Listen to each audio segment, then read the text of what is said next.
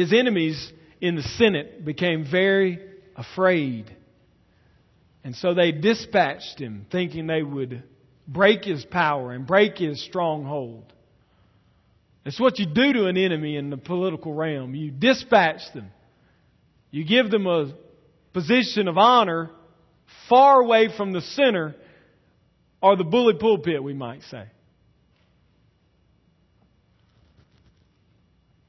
So, he went to Gaul in Spain and he raised an army and he defeated many of your forefathers. The Celtic people. The Saxons. He put them under the power of Rome. And the Roman Empire was truly born under the hand of Julius Caesar. All of world history, particularly the history of Europe, was changed by this man. His name was inherited to the kings of Rome from that day forward. They were all known as the Caesars. They inherited his power, most of them unable to control the people. Not Julius. He moved the people. And so Pompey and the Senate, scared of this general who they had put in power, called him home. Asked him to disband his army. Or he was to stand in fear of being opposed to the emperor and worthy of death. In January of 49 BC, Julius Caesar faced the hardest decision of his life. Would he obey the Roman emperor? Would he disband his army? Would he come back to Rome and live a citizen's life for the good of the king? Well, the Roman historian Suetonius, who is also a biographer and wrote the earliest biography on Julius Caesar, recorded for us the thoughts of the men who surrounded Julius Caesar on this date, and even the thoughts of Julius himself. And this is what he says.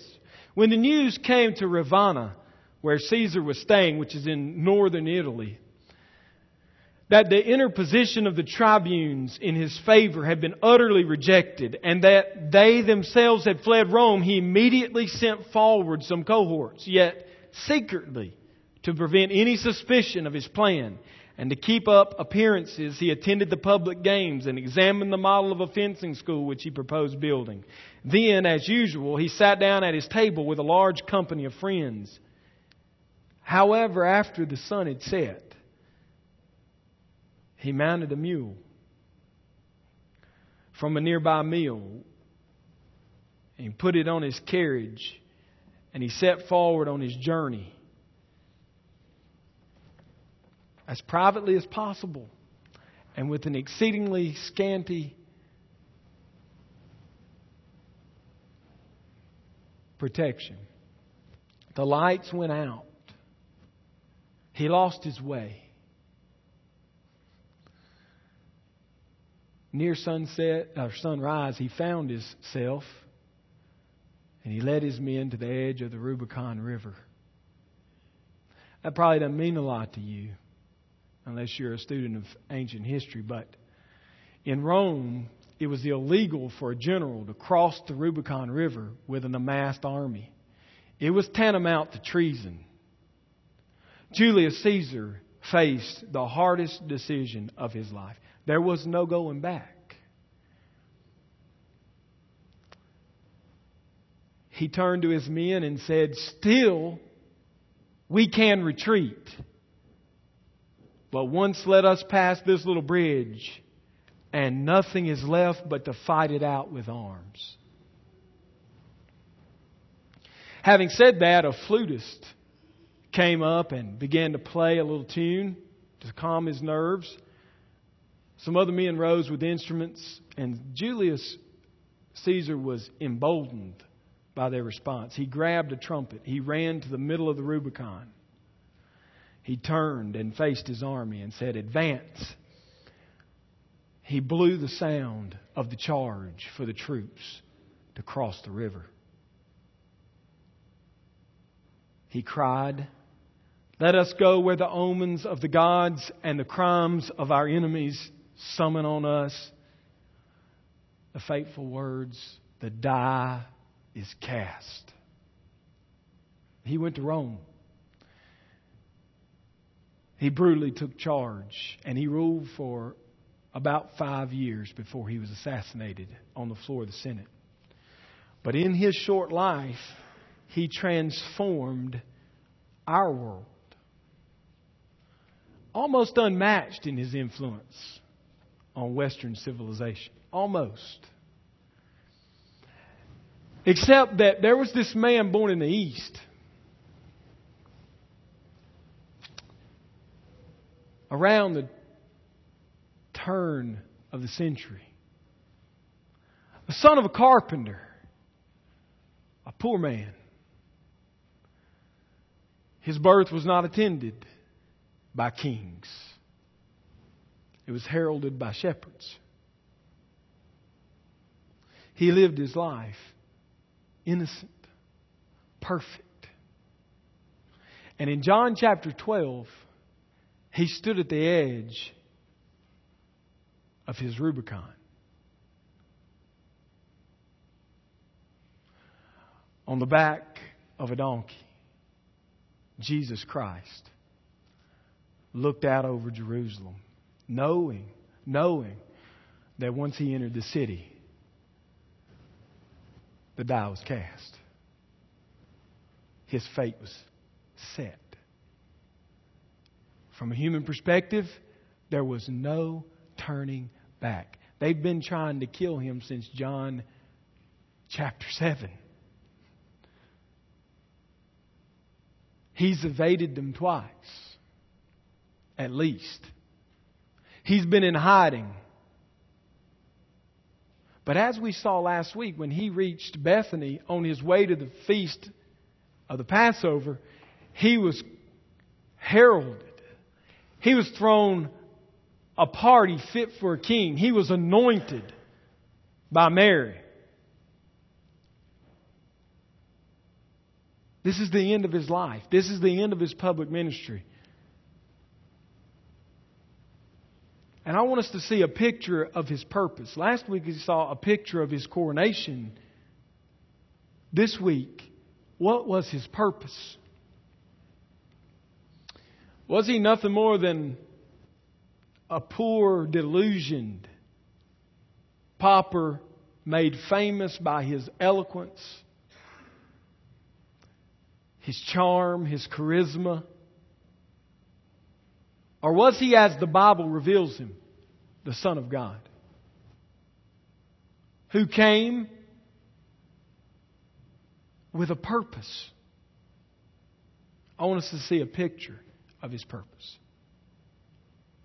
Jesus Christ, Luke says, set his face toward Jerusalem as he began the journey to reach the city. He would not turn. He would not be persuaded to stop. He would cross, in spiritual terms, the Rubicon. He would go. He would face his enemies. And he would suffer temporary pain and humiliation and death which we have no idea about. We can't even fathom it. You can attempt, but you can't get close. We do not understand what this man suffered.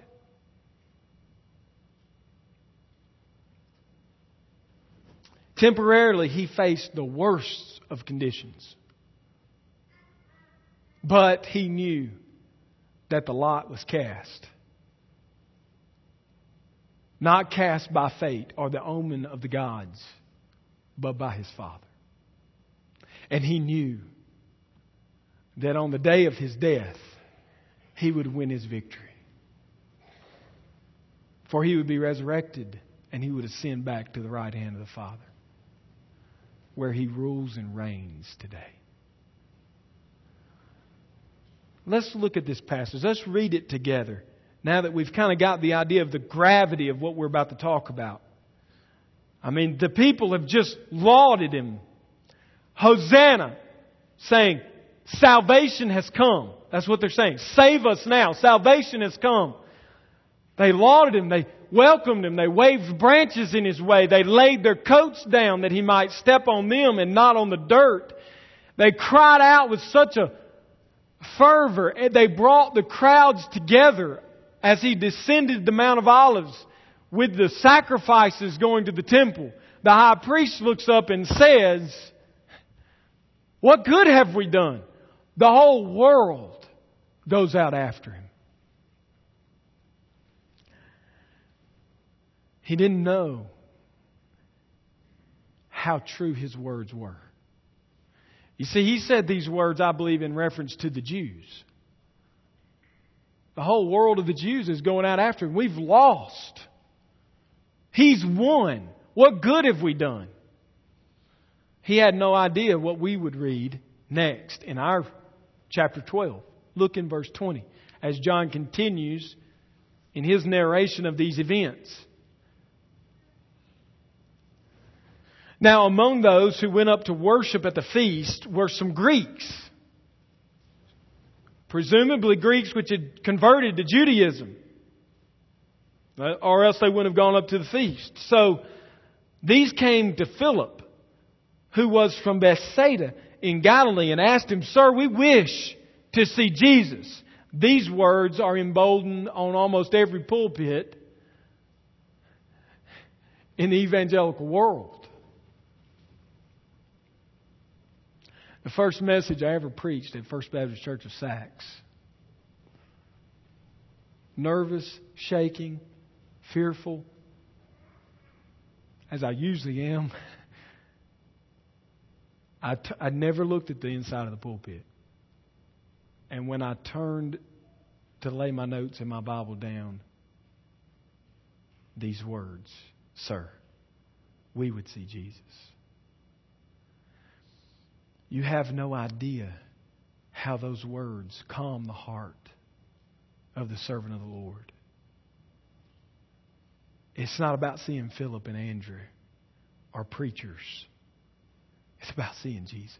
Sir, we would see Jesus is their request.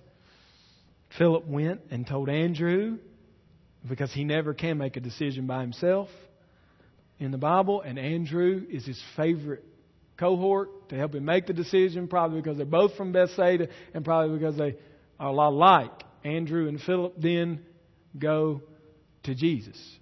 And Jesus says, the hour has come for the Son of Man to be glorified.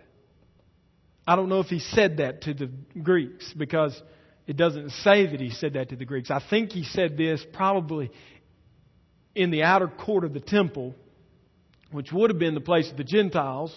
So it's very possible they heard it. But He was talking to His men.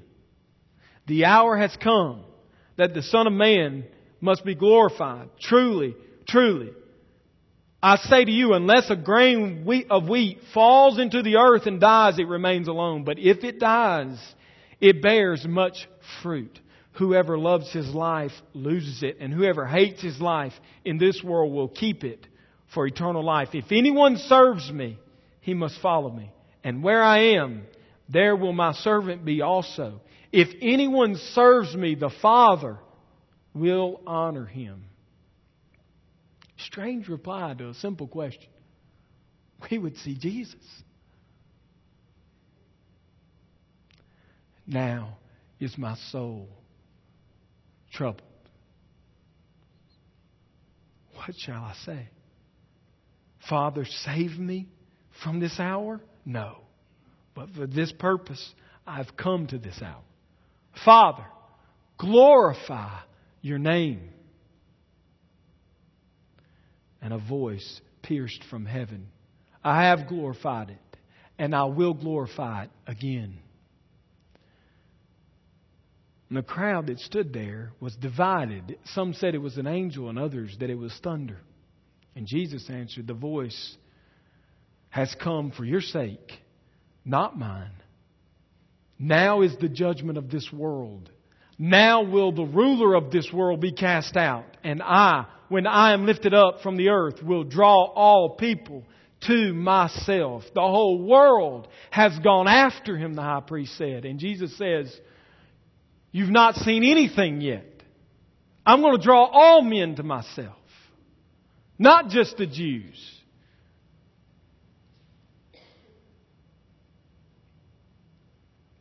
He said this to show what kind of death he was going to die. So the crowd answered him, we've heard from the law that the Christ remains forever. They did not hear these words from the law.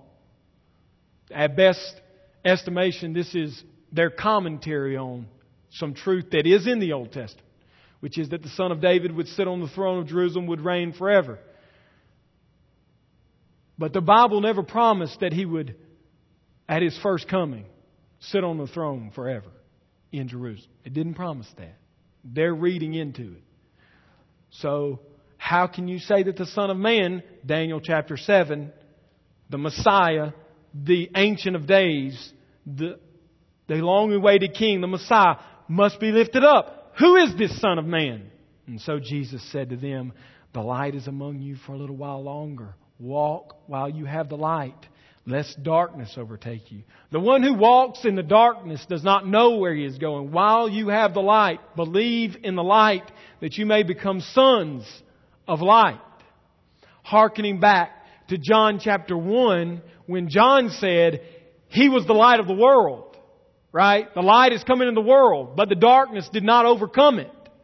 Hearkening back to John chapter 8 at the Festival of Booths, when the lights and the lanterns were being carried, and He said, I am the light of the world. He who has Me will never dwell in darkness. Jesus said, you have the light a little while longer. You better believe in the light, for the darkness comes. Implication, the door will be shut to the ark. The light will go out in your eyes. Your fate will be set. You will have no opportunity. You will die in your sin. That's His implication. You will wander around in the darkness, bumping like fools into one another. You will have no hope. The light's in the world a little longer. Believe. So what will we make of this passage? Well, first of all, we would say Jesus' purpose in life was to die so that He could bear much fruit. That's the first thing I would draw out of this passage. Jesus' purpose, the picture of His purpose is that He would die. Jesus did not come believing He would live to be 80, 90 years old and live fat, happy, and dumb and die one day.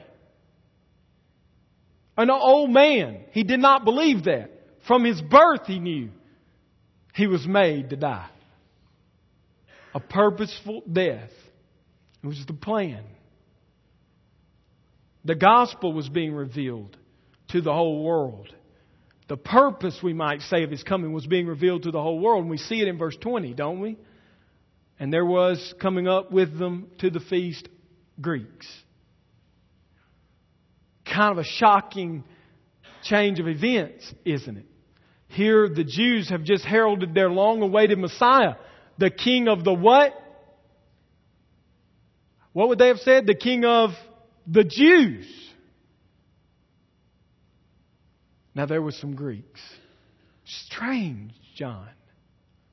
It's strange unless you know that Jesus Christ was sent to die, that He might draw from the tribes and tongues and nations of the earth all of Israel. John understood this as he writes, and so he uses these Greeks as a picture of His purpose, not just to save the Jews, but to save from every tribe and every tongue and every nation. John chapter 10, verses 14 through 16 come to mind. If you hold your place and turn back, you can see the words of our Lord. I am the good shepherd. I know my own, and my own know me, just as the Father knows me, and I know the Father, and I lay down my life for the sheep. So who are your sheep? And I have sheep that are not of this fold. I must bring them also, and they will listen to my voice, so there will be one flock and one shepherd. Not just the sheep of the nation of Israel would be saved by this Savior, but the sheep which are scattered among the tribes of all the earth would be saved by this Savior. I remember John chapter 11, just one page over from where we are now. In verse 49, we begin to read, "But one of them, Caiaphas, who was the high priest that year, said to them, 'You know nothing at all, nor do you understand that it is better for you that one man should die for the people, not that the whole nation should perish.' He did not say this of his own accord, but being high priest for the year, he prophesied that Jesus would die for the nation." Verse 52, "And not only for the nation, but also to gather into one the children of God who are scattered abroad." John is saying the Greeks represent the fact that the gospel is for Gentiles like you and me, not just for the lost sheep of Israel. The purpose Jesus came for was to gather the children of God from every tribe and every nation and every tongue. To bear much fruit is the way John says Jesus said it. To bear much fruit. And these Greeks, they come not just to Jesus. They obviously are, we assume maybe, fearful a little of this strange rabbi who comes talking in these riddles and rhymes. They're interested but a little fearful. So they go to one like them, a little like them. Now these Philip and Andrew are Hebrews, but their names are Greek, Philip and Andrew. And they live in Bethsaida, which borders the Greek-speaking people.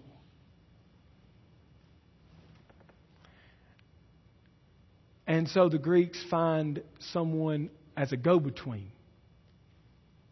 These are good go-betweens, Philip and Andrew. As I said earlier, in the Bible we find them always, Philip going after Nathanael. What a beautiful picture. Philip's always going after people. Or if people are coming to him to see Jesus. Obviously he was a welcoming person. Obviously he put off the air of acceptance to people. They wouldn't have gone to Peter. Can you imagine that confrontation? I mean, years later, Peter had a dream that told him the Gentiles would believe, and he still didn't believe. Right? Still angry about it. I can imagine that exchange. Can't you? The Greeks come to Peter. "Cephas, we'd like to see Jesus." "Go away. You're lucky we even let you come in this building. You filthy Gentiles. Our teacher is a pure teacher. He wouldn't be defiled by a bunch of scum like you." Maybe not, but maybe. God sent them to Philip. Aren't you glad He sent them to Philip, and Philip to Andrew, and Andrew and Philip to Jesus? And Jesus, far from shooing them away, uses this as the platform to announce His coming, impending death. What a privileged position God gives these Greeks. The opportunity to announce that the end is here. Again, finally, the last public discourse saying centered around their question. It's a place of honor. God preaching the gospel one more time through His Son in public. The purpose of the life of Jesus is not only that the gospel was being revealed to the whole world, but that Jesus was to die a substitutionary, atoning death so that we would bear much fruit. Now, I want to go through this with you. The hour has come. This phrase, the hour has come, it contrasts so beautifully with other phrases Jesus said in His own teaching. Remember John chapter 2, verse 4? His mother comes being like all mothers, very, how should I say this? She always knew what was right for her boy to be doing. Right? So she comes to Jesus at the wedding. He's with his buddies. He's with his friends. He's having a grand time. They're celebrating this wedding. And she says, "Jesus, we're out of wine." And He turns to her, not in rebuke, but in making things clear. "What does this have to do with me? My hour," He says, "has not come." My hour has not come. What did He mean? He meant, be careful what you ask. Great miracles bring great attention, and great attention brings to those who rebel against the leadership death. It's not time yet for that. Jesus, always aware of the timing of God in obedience to Him and carrying out the perfect plan. John chapter 7, verse 6. The Bible says that He hid from them. He was taken from them when they wanted to kill Him because it was not His time. John chapter 8 and John chapter 10. Again, instances where the Jews seek to kill Him, and John says it's not His hour, it's not His time. And then we come to John 12, and lo and behold, the first hearers of this gospel would have perked up.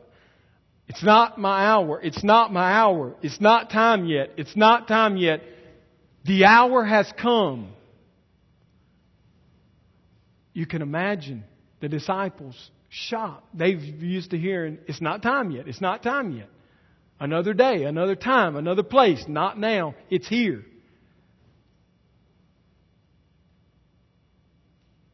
He came to die. He came to die. Look what He says. The hour has come that the Son of Man may be glorified. Truly, I say to you, unless a grain of wheat falls into the earth and dies, it cannot bear much fruit. It remains alone. Not what they expected. They've just ushered Him in as the King. They have complicitly joined His rebellion. And now the guy that they wanted to take the throne says, I'm going to die. Can you imagine the anger that begins to dwell in their heart? Not the disciples necessarily, but the general Jew who had just committed treason against the most powerful man in all the world. Publicly committed treason by the hundreds of thousands. This doesn't look like it's going to go well. What is Jesus doing? Our Old Testament prophets promised He would deliver us. What's gone wrong? Nothing's gone wrong. The hour has come that He should be shown to be the Son of Man. An exalted title reserved only for the Messiah. It doesn't emphasize His humanity. It emphasizes the Spirit of God in Him. His godness. And yet the way it would be emphasized, the way He would be glorified is through death. Some wrongly believe in our day and even teach that His death, His life and His death are examples to us. Only. This is the crux of most evangelical theology, unfortunately, coming out today. It's the popular publication. If you go to Lifeway or any bookstore that I know of, you're going to find this theory more than any theory. Look at Jesus' life. What would Jesus do? Follow Jesus. Give your life away as a sacrifice. Now, I'm not discrediting that because He's going to even make that point. But that's only good if He first came to die as a substitutionary, atoning death. Amen? If He didn't do that, then you're following His example into utter lunacy. If that wasn't His purpose, examples don't matter. As Paul said, if He doesn't die on our behalf, if He wasn't resurrected then on our behalf, then we the most of all the world are to be pitied. What fools we are that we gave our life to this. Listen, He died in your place. He didn't die as merely an example.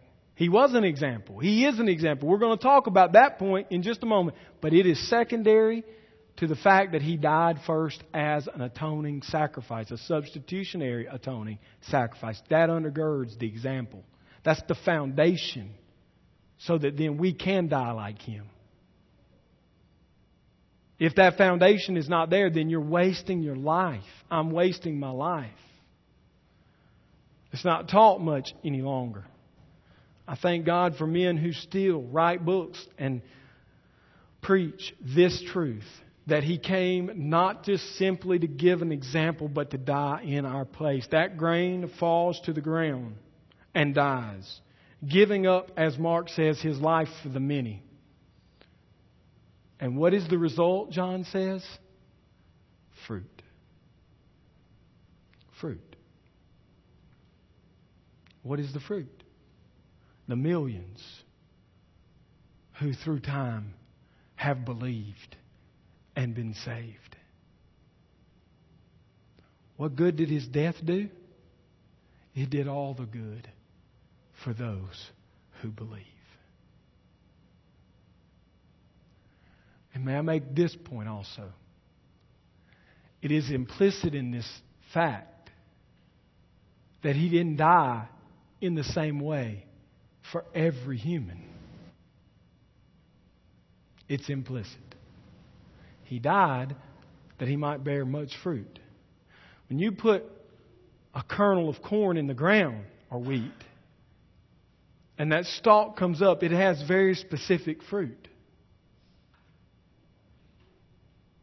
It doesn't bear the fruit of an apple tree, an orange tree.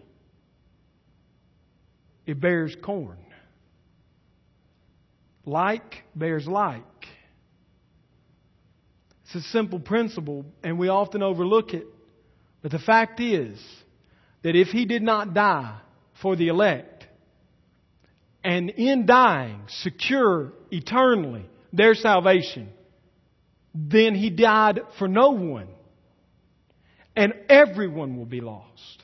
Because we are promised in the Scripture that everyone will not be saved. So if He died for you and the pagan who's dying right now in the same way, then both of you are going to hell. There's no hope of salvation, in other words. His death secured salvation. It bore fruit. It's not potential fruit that might happen. No, it's guaranteed it will happen. Do you see that? Do you hear that? Please understand that. You say that sounds cruel. No. What would be cruel is if He died making everyone who is able, giving them an offer. If for everyone who is able to believe, giving them an offer for salvation. Why would that be cruel? Because the Bible teaches us very clearly there is no one under the sun who is able to believe. No one.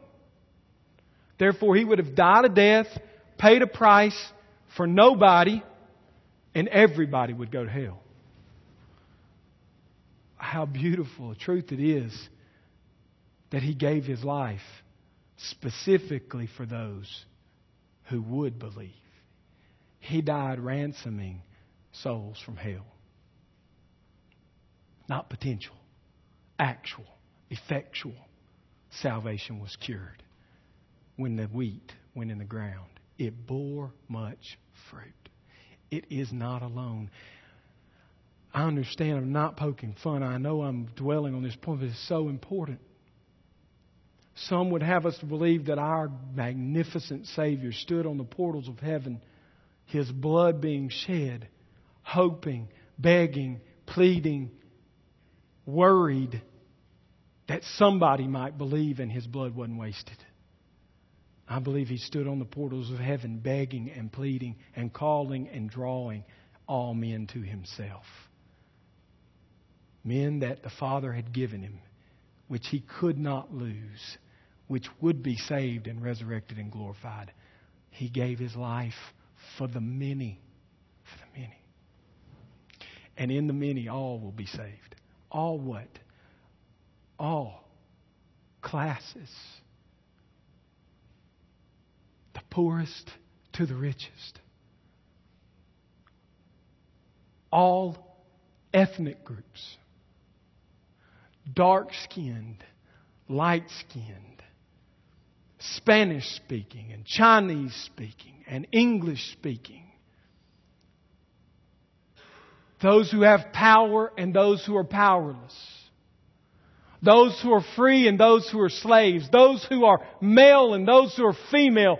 In Him, all of those will be saved. So that at the throne, as we see in Revelation chapter 5, some from every tribe and every tongue and every nation will glorify and praise Him. He went into the ground, literally, and when He was resurrected, He bore much fruit. Don't ever miss that. It's not potential, it's actual. Our Savior did not haphazardly give His life away hoping you would believe. He gave His life knowing you would believe. Jesus' purpose, secondly, must be our purpose if we are to bear fruit as disciples. The gospel requires our death. My mind is caught. Whoever loves his life, suke in the Greek. You can't see that life in this passage is two words in the Greek. In the English, it's one word, life. Whoever loves his life, loses it. The word life there is suke. It means their intellect. Whoever loves their mind, their heart, their dreams, their person, whoever loves that, loses it. One of the greatest lies going right now is live for your dreams. You live for your dreams and you'll never achieve them.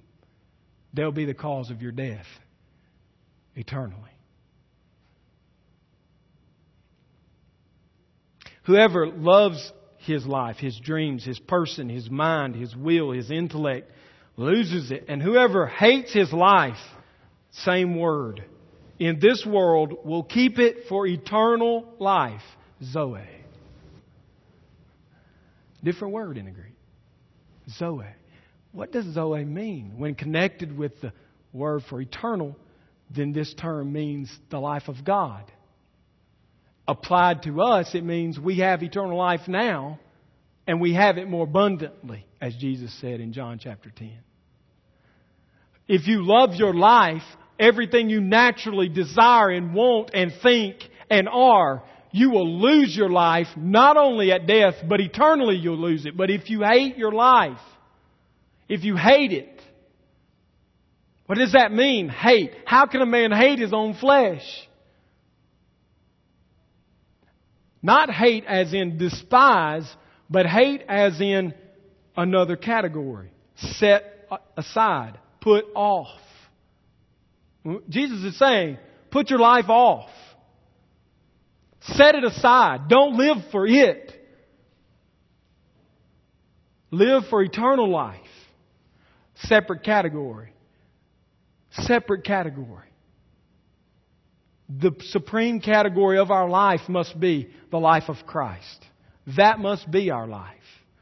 Paul said, I am crucified with Christ. I no longer live, yet Christ lives in me. This is what he's saying. Whoever loves his life, loses it. Whoever hates his life, whoever's been crucified with Christ, whoever has died to his dreams, his goals, his intellect, his power, his persuasion, his popularity, his possessions, his family, his friends, whoever's died to those things will gain eternal life.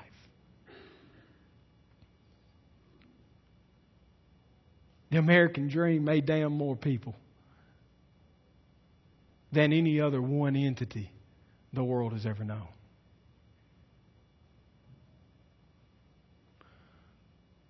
That great deceptive lie to pursue for yourself and for your posterity. Life, liberty, the pursuit of happiness, which now has become nothing more than selfish, individualistic code language for I get rich at all costs and my children are safe and happy. I don't think that's what our founders thought it to mean, But that's what we believe it to mean. Live for yourself as long as you might call today.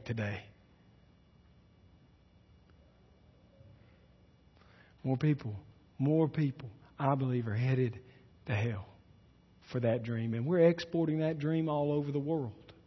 All over the world. We go to the tribal people of Africa and we tell them, if you'll just accept our Jesus, you get our dream. You got one cow right now, you'll have 18 if you just believe in Jesus. You got one wife right now, well, and she's sick and dying, but she'll be healed and she'll love you more than ever if you'll love Jesus. Hogwash. She might die. Your one cow might starve to death, and your children might catch malaria and die. Don't buy that. Jesus didn't preach this dream. Jesus said, die to that dream. You say, well, where's the example? He went to the disciples as they were mending their net, and He said, follow me. They understood what He meant. They left their nets and they followed Him. Abandoned their life and followed Him. Oh, you want another example? A negative example. I gave you the positive. Okay, I'll give you a negative. The rich young man came and said, oh God, Lord, Master, what must I do to be saved? He said, don't call me good. There's no one good but God. Keep the commandments. I've kept them. Good. Sell all you have. And then give it to the poor and follow me. And the young man, saddened in his heart, turned. Unless you lose your life in this life, hate it, you will lose your life for eternity. You want more examples? Well, men like Adoniram Judson, who after being converted, left this continent and died a painful, horrible death preaching the gospel in Burma. Men like Jim Elliot, who wrote this passage in his own words in his journal just before he was to go into the jungles, soon to die at the hands of the natives. He didn't love his life. He didn't love his life. Pastor Joseph in Liberia, who 2 months ago was hacked up with machetes for preaching the gospel. His wife and children brutalized, raped in front of his eyes. He hated his life. He had already lost his life. And he had gained eternity. And now he stands and preaches with the scars left on the flesh that simply carries around the gospel. That's all it's good for now, is to carry the gospel. Too drastic. Okay? The mother who, after a child is born, gives up every dream she's ever had to raise her children in simplicity, with no recognition, that they might know Christ and make Him known. She never leaves her house much, but she's died to her dreams. She's living the gospel for her children's sake. The businessman who, rather than taking the practices of this world and applying them to his good, takes the gospel and applies it to his workers' good. And in doing that, lives the gospel so that some might believe. I'm not saying you've got to go to Burma to die. I'm saying you've got to die here or you'll never go to Burma. Die here. That's what Jesus is saying. Fall in the ground where you are and die that you might bear fruit. If you don't, you're not His disciple. That's what He's saying. You say, that's too harsh. Okay, we'll take Luke's rendition. Take up your cross and follow me. You like that one better? Same thing, isn't it? They didn't think of the cross as some ornamental fixture. They thought of the cross as execution. When He said, take up your cross, they didn't think, leave our fishing nets. They thought, die. We know that's what they thought. In John 21, Peter's going to ask, how long is John going to get to live? He said, it doesn't matter how long he lives. You follow me. If He stays until my kingdom comes, what does that have to do with you? Follow me, Peter. Follow you where? To an upside down cross on the steps of a church in Rome. That's where. Most of these men died. Their seed fell in the ground and they have borne fruit for centuries. And there are men in our day dying every day that they might bear fruit. And just one more example of this dying. Men, I call on you as a husband to die to your dreams. Die to your dreams. Your dreams of whatever they might be, die to them so that you might serve your family.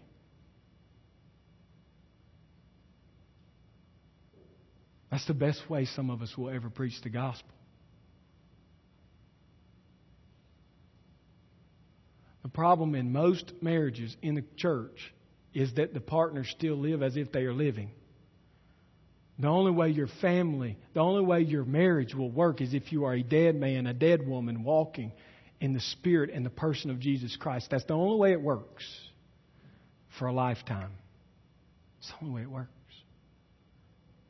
Fall to the ground, die, that you might live for eternity. The gospel requires Jesus to be our Lord. Some might teach this easy believism, but Jesus doesn't. If anyone serves me, he must follow me. That's lordship. That's lordship. Oh, it doesn't say Lord, but it's obvious, isn't it? Follow me. And if you follow me, the Father will honor you. Some of us are so caught up in getting the acclaim of the world, myself included, and all we should be caught up in is the acclaim of the Father.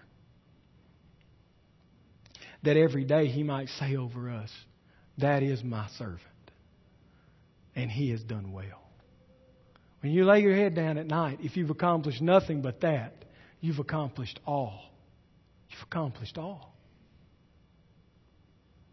Jesus' purpose in life was to die so that He might bear fruit. His purpose was that we might die and bear much fruit. And Jesus' purpose in life was to die so that the Father was glorified. And as we finish, we just simply need to look at this text again to say, it's not just us that He died for. He died for the Father. His soul is troubled. Adversity has come upon Him.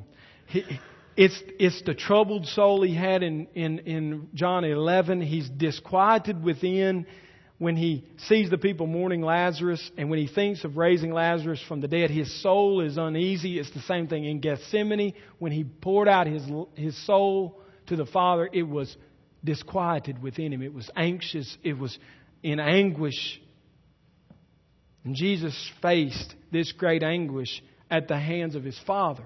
Acts 2 verse 23 says that He went to Jerusalem and died according to the preordained plan of God.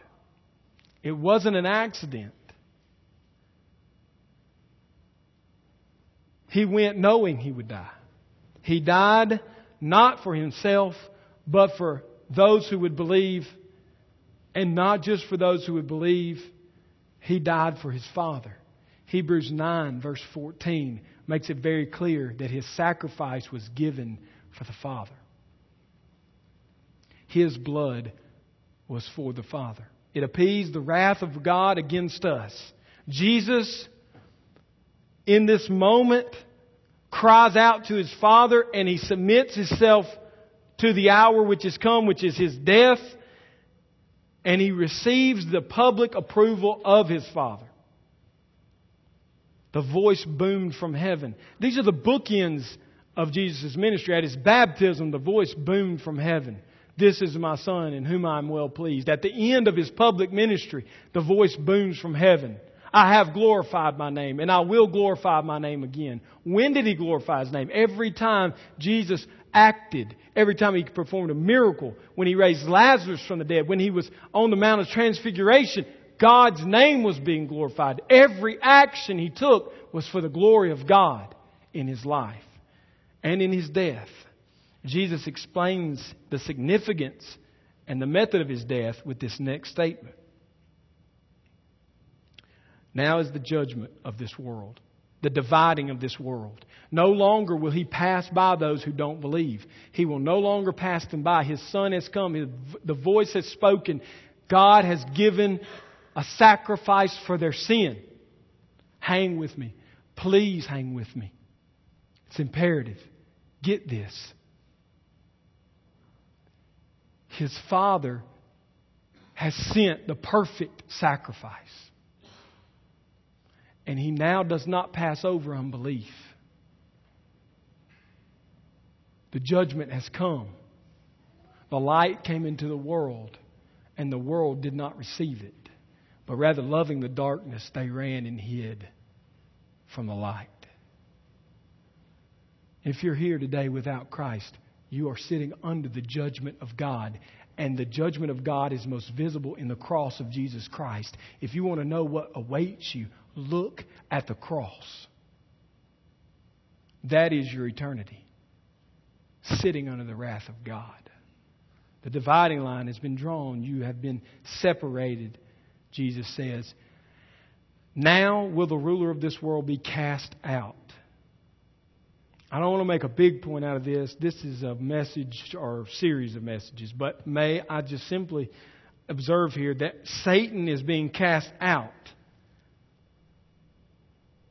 And that might seem confusing because we know that Satan still is very active in this world. Yet John writes for us in the Revelation chapter 20 that at the cross Satan was bound. Bound from what? Deceiving the nations any longer. It is no mistake. It is no mistake that in the story where the Greeks come and say we would see Jesus, and Jesus opens the gospel up to say everyone is hearing this truth, and this truth is for all nations, that He would then say the judgment has come and Satan has been bound or has been cast out. Where has he been cast out from? What is going on here? I say it's the same as Revelation 20. He's bound from totally deceiving the Gentile nations. Till this point, the Gentiles, for all intents and purposes, have not been welcomed into the gospel. It has been for the Jew only. Now it is open to all the world. We're not waiting on Satan to be bound one day. He's bound now. He's bound now from deceiving. That's why Jesus says in Matthew 16, I will build my church and the gates of hell will not prevail against it. He can't stop what the gospel will do. When the kingdom comes, Satan is cast out. We see another example of this when the disciples go out in ministry and cast out demons, and they say, when Jesus says, I saw lightning and I saw Satan fall from heaven. When the gospel comes, he is bound. He is cast down. He cannot oppose it successfully. Jesus will win the lost ones, not only of Israel, but of the whole world.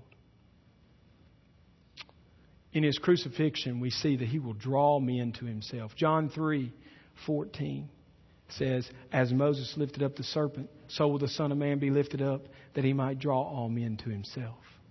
And He says again here, at the end, at the close of His ministry, when I am lifted up from the earth, I will draw all men to myself. So the crowd says, who are you? You can't be the Messiah. The Messiah is going to sit on the throne. Who are you? Who is this Son of Man? You must submit to Jesus. The bottom line is, I've told you the gospel this morning over and over again, and yet you can sit and listen to the gospel. These people heard the gospel from Jesus Christ Himself, and they went away unbelieving. It doesn't really do you much good to come sit for an hour and listen as the Word of God is preached. That does you no good in and of itself. You can leave unbelieving. So what these men did. We're going to look at that a little deeper next week also. You must believe in the biblical Jesus because He is the light. This is a picture of the sun setting. Jesus is saying the sun is setting. Follow the sun or it will set and you will be in the darkness. Follow me. It's another statement of be with me. Believe in me. Follow me. I am the light of the world. If you're in my light, you're never in the darkness. If you're outside of my light, you are always in nothing but darkness. You must follow the light now, because the darkness is coming, there comes a day. I don't know when it will be. For each of you, when the gospel will no longer enter your ears. If you live in this nation, you are awake. You hear the gospel a lot. And so at your death, you will no longer hear the gospel, and you will no longer, the door will be shut, in other words. The day is coming when unbelief will be accounted for. That day may be today. It may be tomorrow. I don't say that to scare you, but simply to sober you. That you can sit through hundreds of messages better than this one. Jesus, I believe, was the greatest preacher to ever walk the face of the earth. Thousands sat under his teaching. And now they stoke the fires of hell because they would not believe. They sit in darkness. The light set. It was no longer there. That does not have to be the case. It does not have to be the case. Because if you've heard the gospel, you have a responsibility. And that responsibility is to respond in faith, to believe in Him and be saved. So I leave you this question. Will you submit to and believe in this King who came for the purpose of dying that those who believed might know the Father? Will you accept Him? Will you submit to Him? Will you believe in Him? We're going to take the Lord's Supper in a moment. Susan's